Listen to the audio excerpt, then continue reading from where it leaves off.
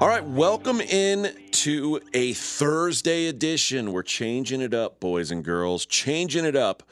The Fezzik Focus podcast is back, though. For the foreseeable future, we'll be on Thursdays, at least until football season cranks back up, and then we'll go from there. But we were just thinking, man, we're burning up everything on one day. You know, doing the Focus pod, then doing the Dream pod. We could spread it out a little, spread the love. So that's what we plan to do. Of course, the star is here. The only two-time Super Contest winner. Hello, Steve Fezzik. AJ Hoffman, good morning. I was told there'd be donuts. I don't see any.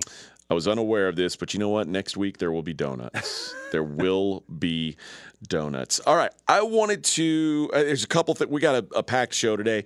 We're going to talk some NFL, talk some NBA, talk some USFL, talk some general prop betting, and some general handicapping stuff with Fez. But I want to start with the NFL. The draft takes place, and all the the geniuses come out and say, this is how much better this team is now than they were a week ago. Sure, buddy.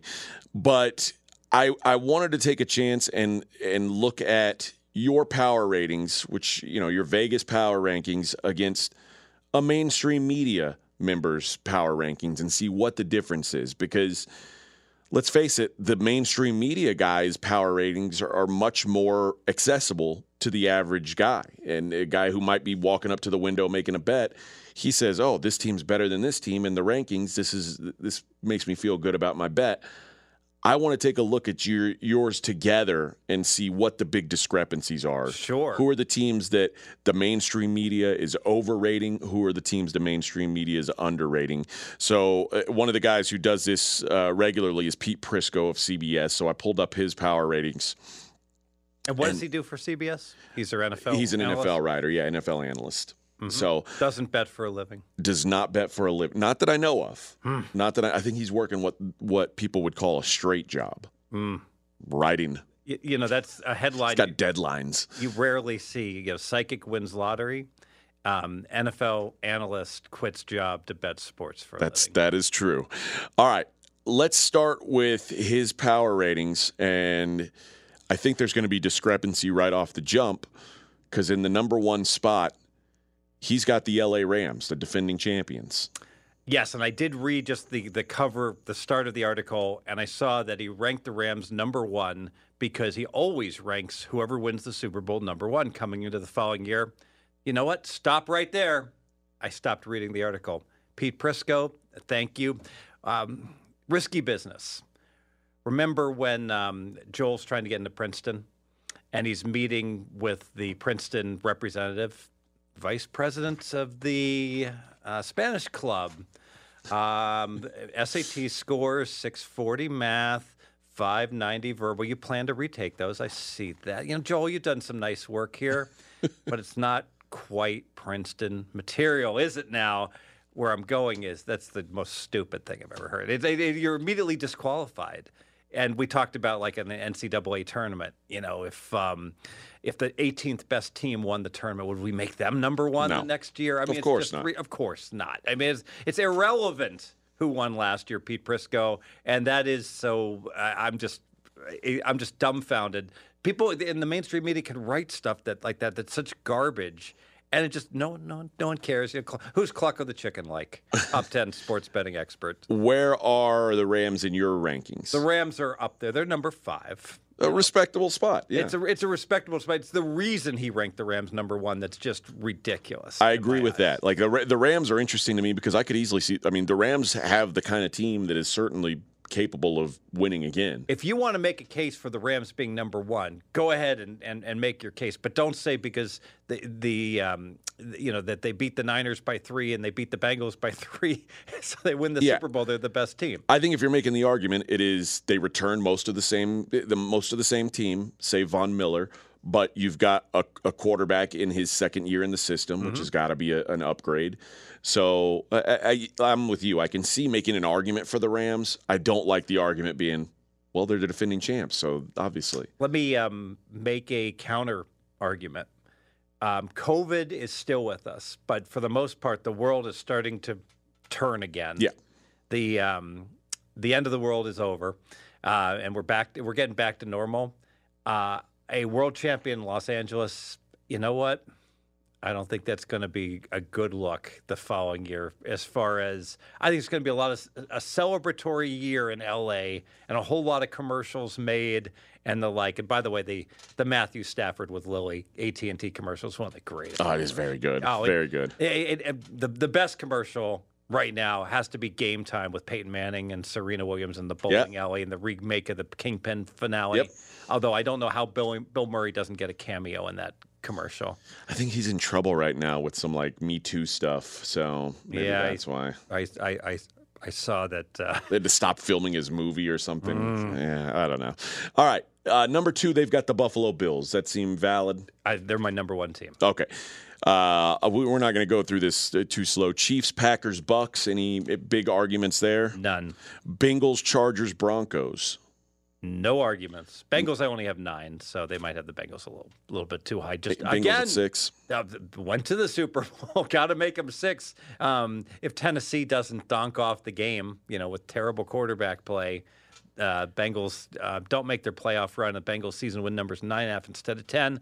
I think you can make a case for Bengals under 10 for season wins. Broncos now versus Broncos pre-Russell Wilson trade. How much did you adjust them? Yeah, so I've got the Broncos, my number 8 team, 3 points better than an average team, and I think I had them minus 1.5 from memory. So 4.5 points. Good, yes. Good jump.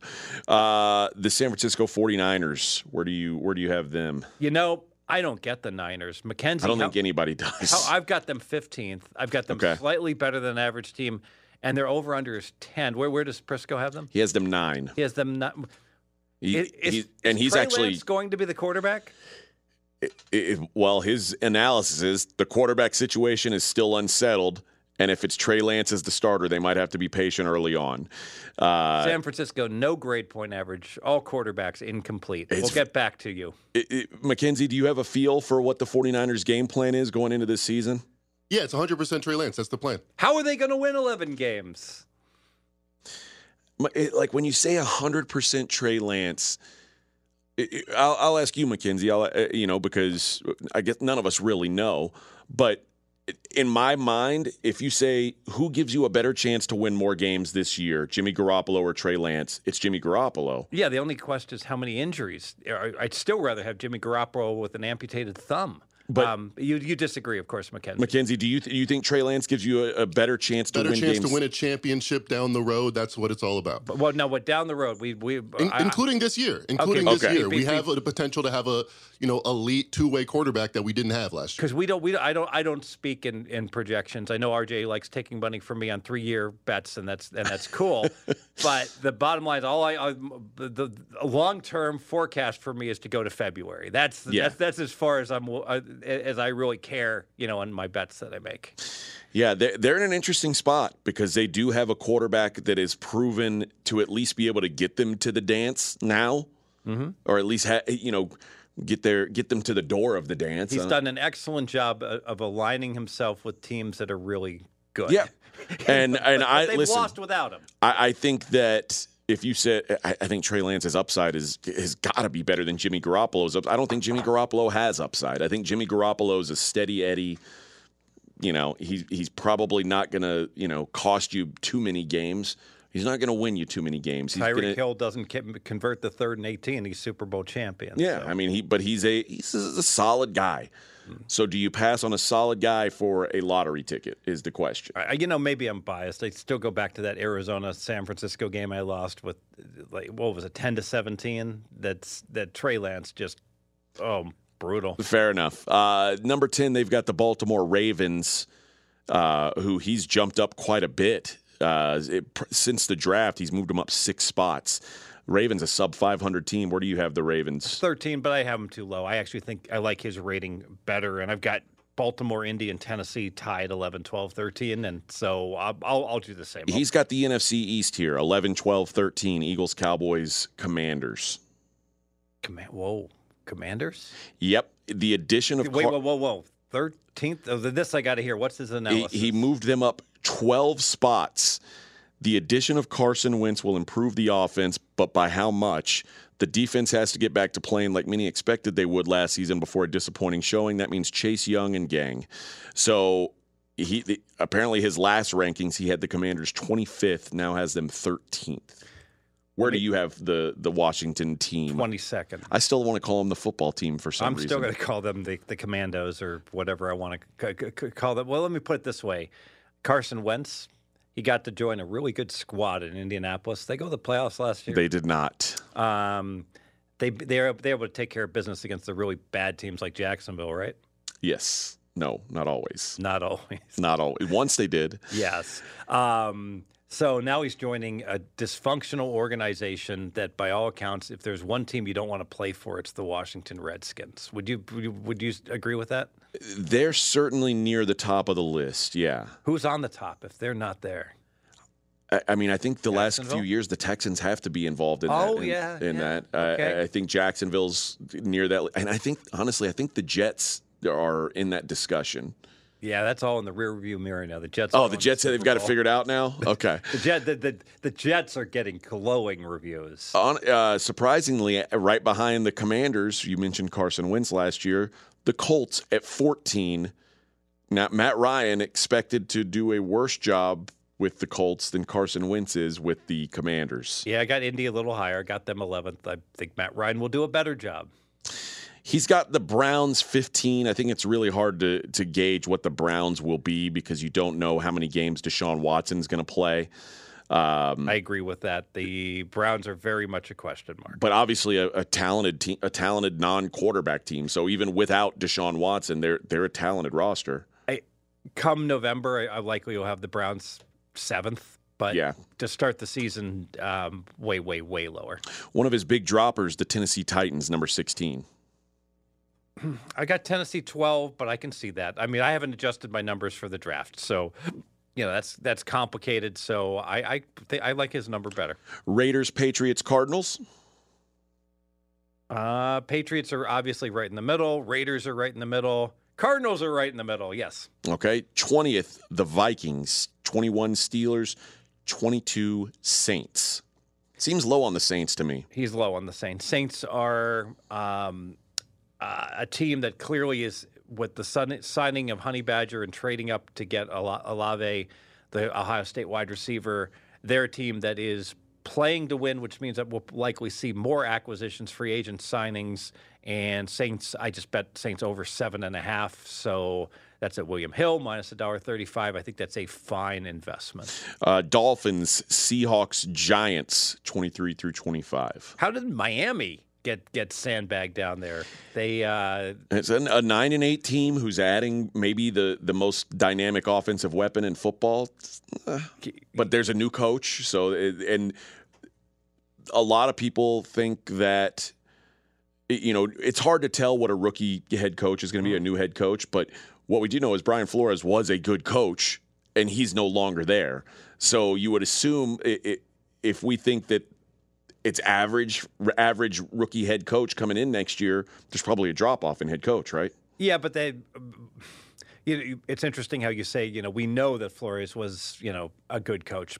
I think that it's likely he was a good coach. We don't have enough data. That's true. It's like how often, like we thought, I still remember when Sylvester Croom, won some games and he was like, anointed as a really good college football coach. What's that guy doing right now?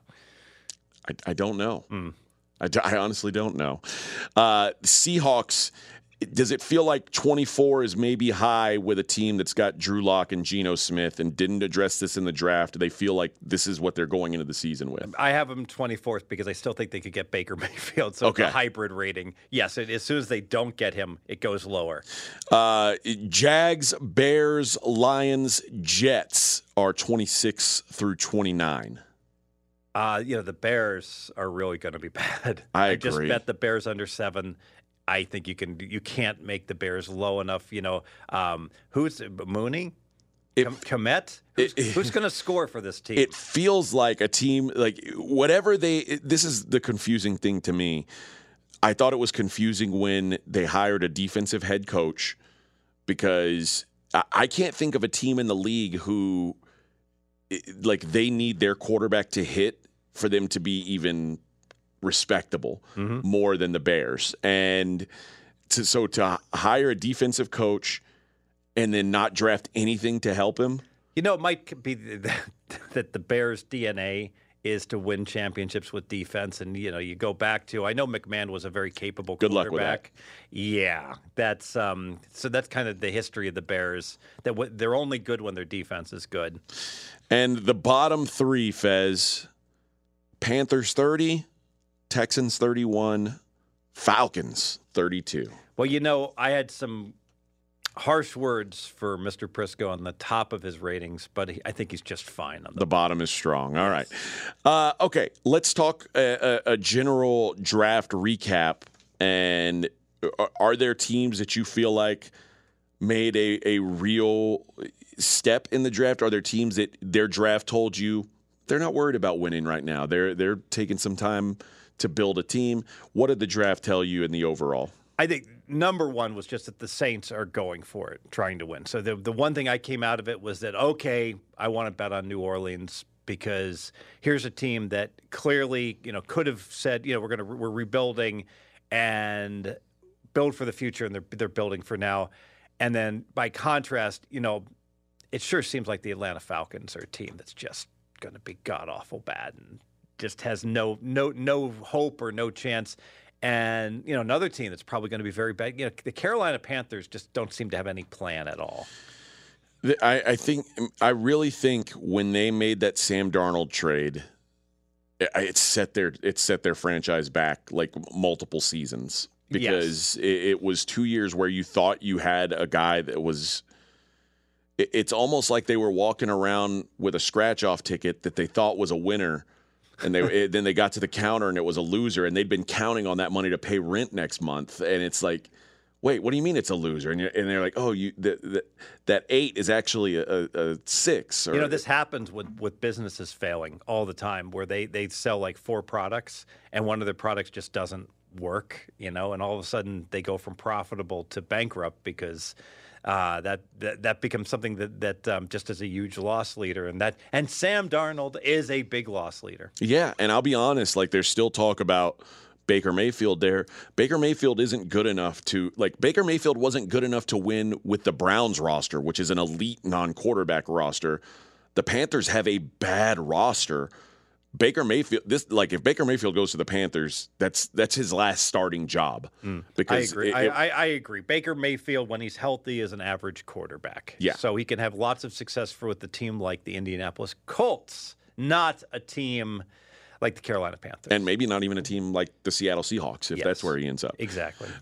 So I'm with you. The Panthers just a total disaster to me. And Matt Corral might be good, but I don't think Matt Corral is good enough to carry. A rookie quarterback is rarely good enough to carry a roster. Kudos to you on your Matt Corral information. One of your best bets in the draft was to play Corral over 34.5. Did he actually get drafted? I saw in the 3rd round. He got drafted in the 3rd round. That's not 34 though. That was over 34. That was the core. That would be. I think it was 92 or something like that. 65 to whatever to 97, whatever that is. And it really goes back to, and you know what, you hear this all the time about people talking about, you know, what's beatable, what's not beatable. But the truth is, you know, when you talk to the sportsbooks directors, you know, sometimes they cry and say, yeah, you know, we lost. Yeah, good for the bettors. They won. They did well. But it's all like tongue in cheek. And basically what they're saying is, we didn't make what we expected to make. You know? Like if you look at the numbers, like it's available. You can see what each state is winning. And the average hold is like right around 8%. You know, state by state, every state wins every month, and they win a lot in sports betting across the board. And I assure you, you know, you're not hearing a lot from the big boys, the DraftKings and the like, in terms of how the draft treated them. The numbers that I've heard are staggering in how much money that they lost. Like no one would believe me. Like there's some states that like literally the hold was like minus 45%. You know, so they lost. Do you think that those books will do what Nevada did and basically limit action that's available? I don't know. Or is it a better PR tool for them to? It's when you're spending billions of dollars, literally billions in advertising revenue, to get player acquisition, and you're valuing new players being, so highly because they're going to lose with you for the rest of their lives. It's a very difficult financially. It's easy for me to say all these books should go bankrupt. They have no idea what they're doing. That's because the flip side is you look at. I think a casino could put in a blackjack game, by example, and deal double deck and deal the best rules in the world and let you split and resplit aces and double after split and do everything. And the good players would kill them. But there aren't very many good players. And it would be attracted to the bad players as well. And they probably, like you look at that South Point game, the South Point blackjack is always filled. If you walk in there at 10 o'clock at night on a Tuesday night, all these $25 tables are full because they're giving you good parking, good gamble, good food, and they're making money hands over fist, even though I'm sure some people are winning at that game. And so the same thing's probably true, for the most part at the FanDuels, the DraftKings, and the like. They're the overall numbers are showing a hold of 8 to 9%, even though I don't know of anyone. I know no one in the entire world that has lost betting at DraftKings. I don't think I do either, honestly. So there just must be really quiet people, because they've got to be up. Their doors are still open. Not everybody's winning, surely. Well, yes, and the reason that they're winning is because there's plenty of people that bet big on things that are very, very hard to beat, like the NBA playoffs. Although I've had good success with it, and NFL sides totals, baseball sides totals, and so that winds up dwarfing that one out of 500 guy that's really, really good and just has the Cincinnati Reds under 74, 73, 71, 70, 69, 66 and a half. Is that guy you? And 65. Is that guy you? I got a lot of Reds. Yeah. Yes. I certainly have. I've got pre-flop before the season started. I had the Yankees under and I had the Mets under. So rip up those tickets. Although I will say, and this is terrible because, it's just not available for me to give out all these bets. It was clear to me that I was in deep trouble, and I played back Mets over, because that was a big bet I made pre-flop. But this Reds, it's like the bookmakers it's like they I don't watch games. How many games are the Reds going to win this year? I don't know. I don't have a good feel for it. I don't think they're going to win 60. Yeah, and their number just keeps getting dealt in the mid 60s, while they're historically bad in terms of. Mackenzie, can you look up the run differential on the Cincinnati Reds season to date? Sure. By the way, the Bengals have won more games this year than the Reds. Oh my gosh! Well, that's something. that is something. All right, let's take a look at the USFL. We are now through 3 weeks. You were stoked to have, off-season football. How's the USFL treated you so far? What do you think of the league? I am 3-6 in the USFL, so That's winning not at everything. good. I'm winning at everything, and it's frustrating to me because of those 6 losses, I beat the closing number in every one of them. Now, my critics would say, well, of course you did. You give out the play, and people are betting your stuff. And there's some validity to that, but there was no playback against the stuff that I'm playing, at the numbers I play. I had the Philadelphia Stars. I had their game over 40.5, and they missed an extra point, and it landed 40. Okay. So that was, it closed 41.75. Big picture that this is the first week, like I've been firing against the openers, and this is just against Circa. They put them up. And this is the first week that the numbers, I only made 2 bets against the opening numbers. People are much more aware of how good all the teams are. But to summarize, and it's this simple with the USFL, there are 2 good teams, all right? The Birmingham team is good, all right, the home team. And the New Orleans Breakers are good. Every other team is roughly average, except for the Pittsburgh Maulers. Oh, they're bad. They are god-awful bad. So Pittsburgh is like 10 points, they're maybe 9 points worse than an average team right now. And the Birmingham and New Orleans are like 5 points better than an average team, and everyone else is average. It's literally that easy to summarize the league. The Maulers, through 3 games, are negative 45 in scoring differential. So losing by 15 per game. that can't be very good. And this is even worse. So I mentioned there's two good teams in the USFL right now. Birmingham and New Orleans, the Breakers, who have the best mascot, by the way. I don't know if all these teams even have mascots, but the Breakers, they have a cool mascot. Looks like he could kick butt in MMA. This Mahler team has amazingly, guess how many of the good teams, the two good teams, guess how many games they had to play against the good teams? None. They've been lucky with the schedule so far, and it's still not helping them. Exactly right. Now, one thing about the Pittsburgh strength of schedule, it's always going to be pretty good because they never play themselves, so they never get the cupcake game. But the fact that they played three average teams and got mauled three times, that's not going to be a good picture when they actually have to play Birmingham or New Orleans. One thing that jumped out to me about the standings, and I haven't watched a single game of the USFL, but the Panthers, that's Michigan, right? Yeah. The Michigan Panthers, they're plus 15 in scoring differential, and they're 1-2. That seems like maybe they're a bye team.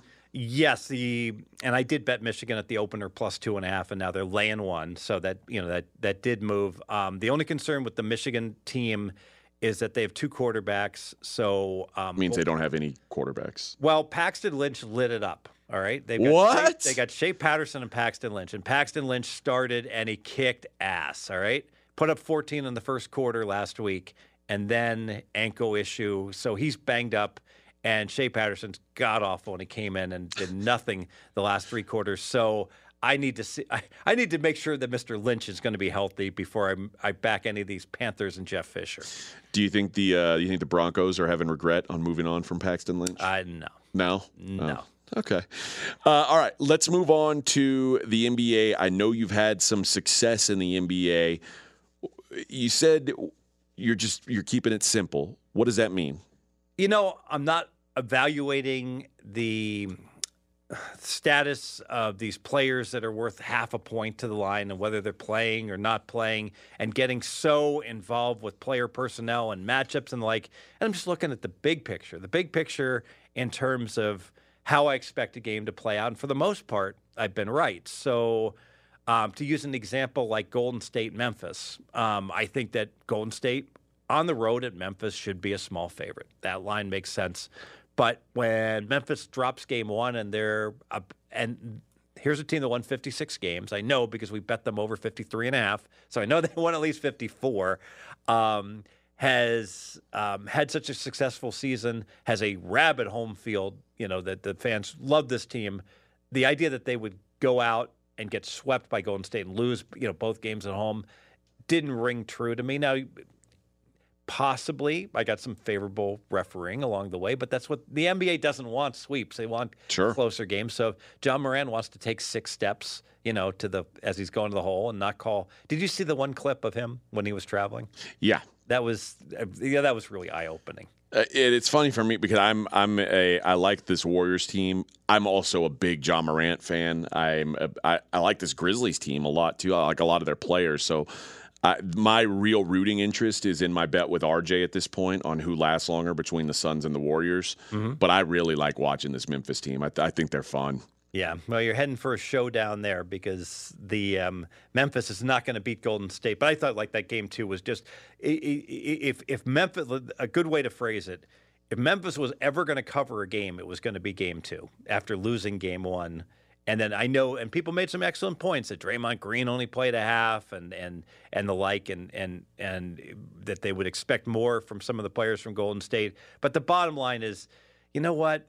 When you go up 1-0, it's just and you traveled to Memphis all the way across the country, and you're thinking we got to make sure we get a game. Got to make sure we get a game, and then it's easy to say, well, now we want to get both games as you go out for barbecue and and I don't know, whatever you do, whatever they did at the movie The Firm in Memphis, and they went to that island and whatever that was. What's that called? That.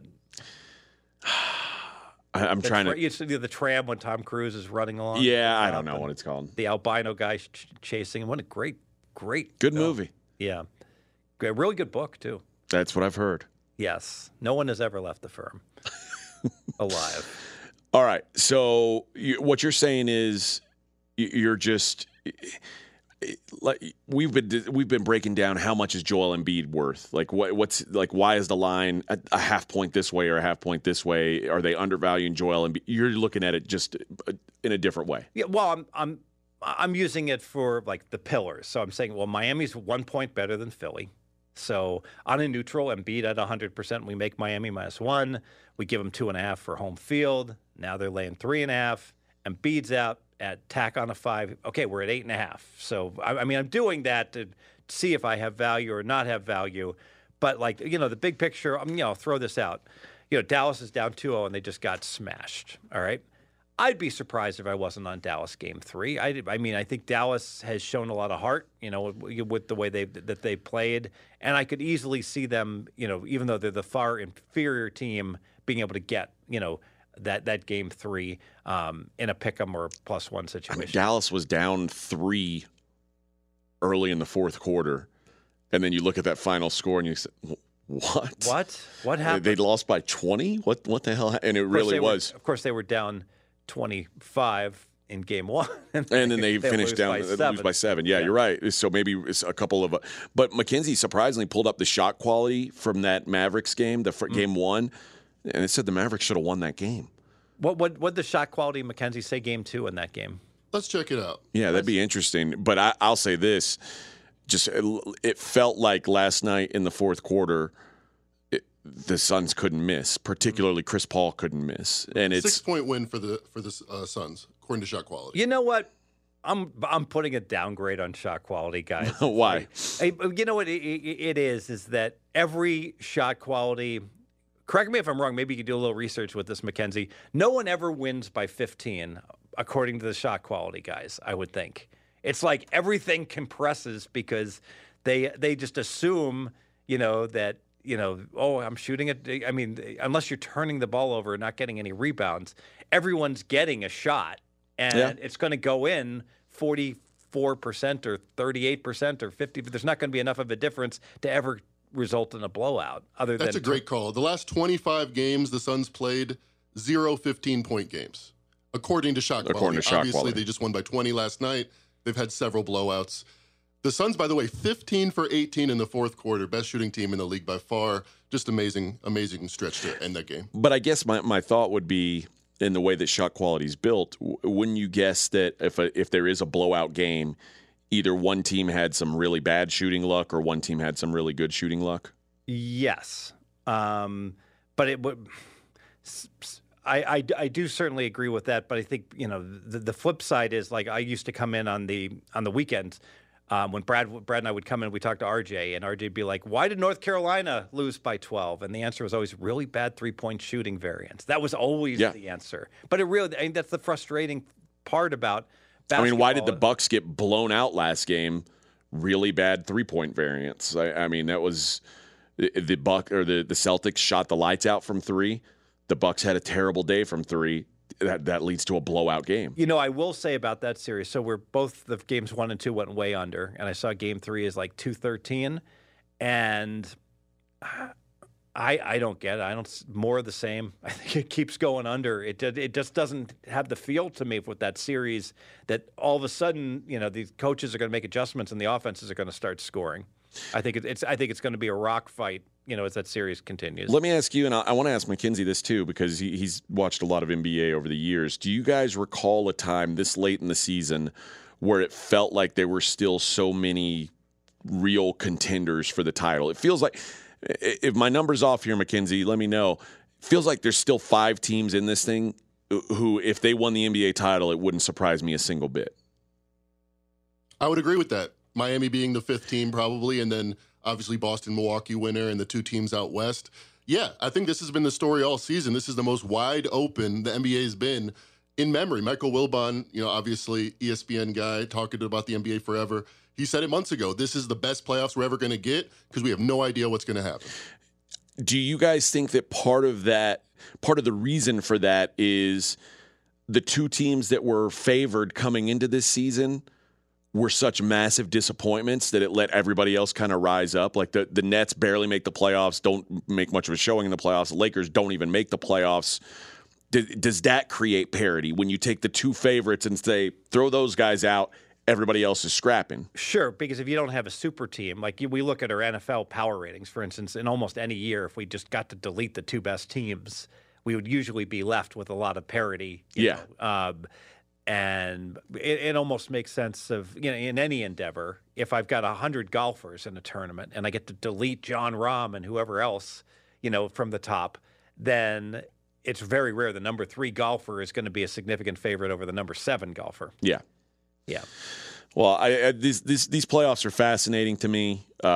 It's wild to see. Like I thought in the first round, I thought it was wild to see Jokic just be so overwhelmed. Like this is the guy who's the league MVP and by all accounts having one of the greatest seasons ever. That's a guy that didn't seem to miss any meals, in March. Right. Did he look a little heavy to you? And then I'm watching the game last night with Luka, and I mean, some of the stuff Luka is doing on a basketball court, like if you only wake up and look at the stats, you'll say, oh, Luka had a good game. If you watch that game, Luka is like a created character on a video game. Like it's not fair what Luka can do in the game. Mackenzie, did you see the move last night? Like the triple move where he basically spun the guy around and ends up laying it in, getting an and one.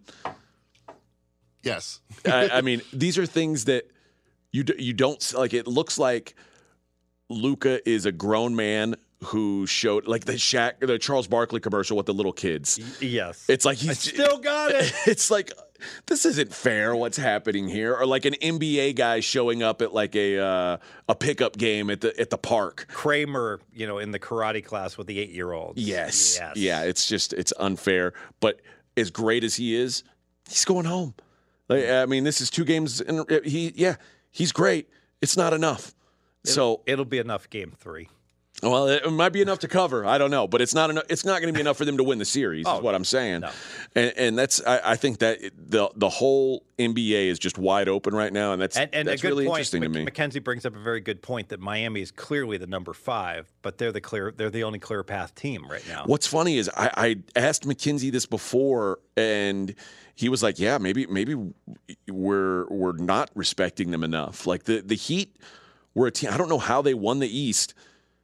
And then nobody was even considering them as a team. Nobody cared. Yeah, and it was like the Nets, the Bucks, the Celtics, the Sixers. Well, Boston was much better in this calendar year. They just started 19-19 or whatever. Can you think of another year in the NBA where the 1 seed is like the 5th favorite in the East? Yeah, the Atlanta Hawks. I was just going to say, Bud's Atlanta Hawks, they won 60 games out of nowhere. That's Paper easy. Tiger. Fair enough. That's a softball. Fair enough. But this Heat team certainly doesn't feel that way, though. Weren't there years that, like, Denver and Utah got, like, the 2 seed? Yeah, they were. Utah was number 1 last year by far, didn't even make out of the second round. Yeah. Okay. Those phony altitude teams, they get all those phony wins because the smart, savvy teams are like, we'll rest LeBron in Utah or in Denver. Well, that road trip. Let's talk some prop betting and particularly weather betting. Yeah. So, I'm going to make the case that basketball and hockey suck to bet versus other outdoor sports. All right. And the reason being is that soccer. Like soccer.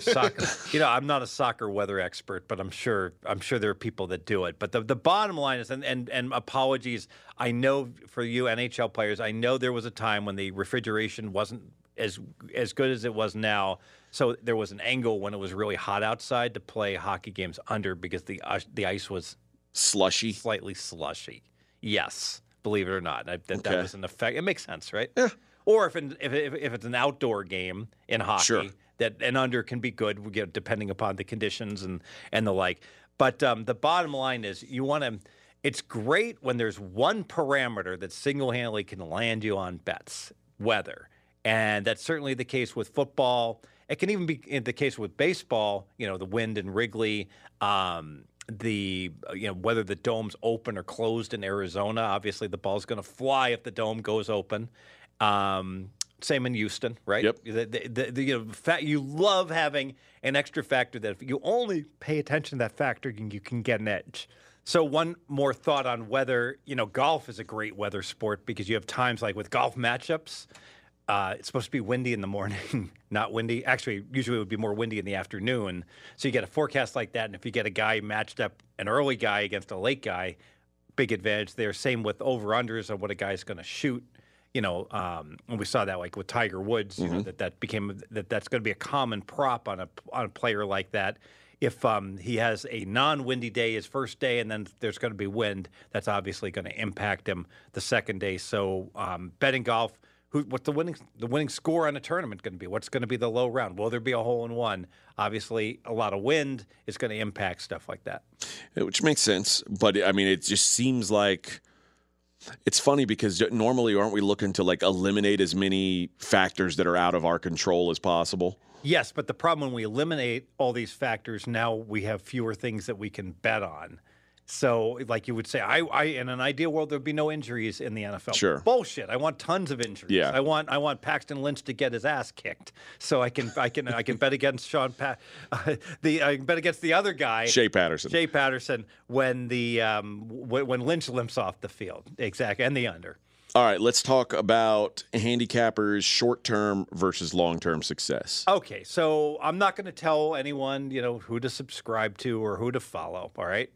But subscribe to Fez. But I'm red hot in the NBA, and I'm 15-5 in the NBA playoffs. Having said that, I really think you should look much more at someone's long-term record. It's true that when a handicapper has that really good record, they're feeling it and they're seeing things, and I do believe that. But for the most part, I still think that someone's long-term record is much more predictive, and it doesn't have to be like 20 years. I'm saying like the last 3 years, 5 years, their long-term record from that perspective is much more predictive of how they'll do than any 12-1, 13-4 type of run that they may have. So I just cost myself sales right there. But you're also pretty good long-term as well. Yes. So, I actually had one losing year. I did have a losing year at pregame and kind of reinvented myself, changed some stuff up. Last 3 years, knock on wood, have really been, tremendous. So let's keep it going. Well, this was my first losing year at pregame. This was my third year here. Fourth year. My first three were all good in all sports. Number one at pregame back-to-back years, college football. Yeah, and that's certainly when you do have that losing season, it makes you take a step back and say, okay, what am I doing different? What do I have to change? So it's not surprising to me, and it gives me some hope that you turned around from that season. And the long-term record, again, is what's much more significant, than any 1 year. Now, I know that people want to ride the hot streak, and that's fine. Sure. And and I'll go back to, in terms of purchasing stuff, RJ will get mad at me. Don't buy my daily stuff. Do not buy my daily picks and pay $25 for them. You get me for the season. You know what? If you don't win at the end of the season, then shame on me. I didn't do a good enough job. But on any one game, I had a big play on the Florida baseball team last night. They rallied back. They were up a 1 run in the ninth inning, and they lost. So that was, and we talked about it a little bit off air here, the Marlins Diamondbacks game. One of the weirdest games because there was a lot of money that came in on the Marlins. After Fez, by the way. After Fez. So I laid, on the overnight, I laid minus 140. The idea being I've got the much better team off back-to-back 1-run losses against a bad team. And that's been historically tremendously profitable. And minus 140 felt like that's a good bet. Once it was like, what would it close? Minus 175, Matt? Yeah. So closes minus 175. And Arizona's a bad team, but they were throwing Madison Bumgarner, who's been very good for them this year. Well, it didn't matter because he got ejected after the first inning. Yeah, a little situation. And some nonsense. Yeah, so I'm like, they found some foreign substance. No, they strip searched him. And they searched his hands, and apparently the umpire held his hand for like 15 seconds. Yeah, it was like it's almost like, I don't know if your wife ever does this, but like sometimes my wife will just massage my hand. Like I'll just sit there with my hand out and she'll massage my hand. Never. It feels nice. But that's what it looked like, except it would be really weird if like if I did that to you for 15 seconds. And the umpire's just staring. Making straight eye contact. Straight eye, and Bumgarner's just like looking down, like kind of like when you get like you go to the doctor and he's examining you, like let's just get this over with. And he's like, what the hell is going on? So you see a line go from minus 140 to minus 175. You see a weird ejection of the only hope that Arizona seemingly had in the first inning. And you say, where's Tim Donaghy? Like, Yes. what are we doing here? Like that? Did it feel that way to you? No, because I felt that the situational spot was not being taken into consideration by the odds makers. Okay, what should the line have been? I think minus 163. Okay, all right. Well, maybe not as egregious as I thought, but it is very suspicious. Okay, all right. At least that we would see that happen. That's what I thought as well. All right, that's going to do it for another Fezzik Focus podcast. We appreciate you guys listening always. This has been one of the most successful podcasts on this feed, and that's thanks to you guys, and of course, thanks to Mackenzie and Fezzik who have worked so hard on this thing. So we appreciate you guys listening. Tell your friends, folks. Let's go with best bet New Orleans Saints. Over 7.5 minus 140. I love it. I think that the Saints, I think obviously, just like with every team though, you're really counting on the health of Jameis Winston to hit that number. I think, but what we saw of the Saints with Jameis last year make me feel very good. How much did you consider the coaching change when you made this play? None, because it's obviously negative, to lose Sean Payton. Obviously. Yeah, that's one of the things that kind of put me off of it a little bit, but certainly force play for me. Saints over is high on my list. We'll figure out what to do with it when it's 8.5. Yeah, that's probably the way to think about it. All right, appreciate you guys, and we will see you next Thursday.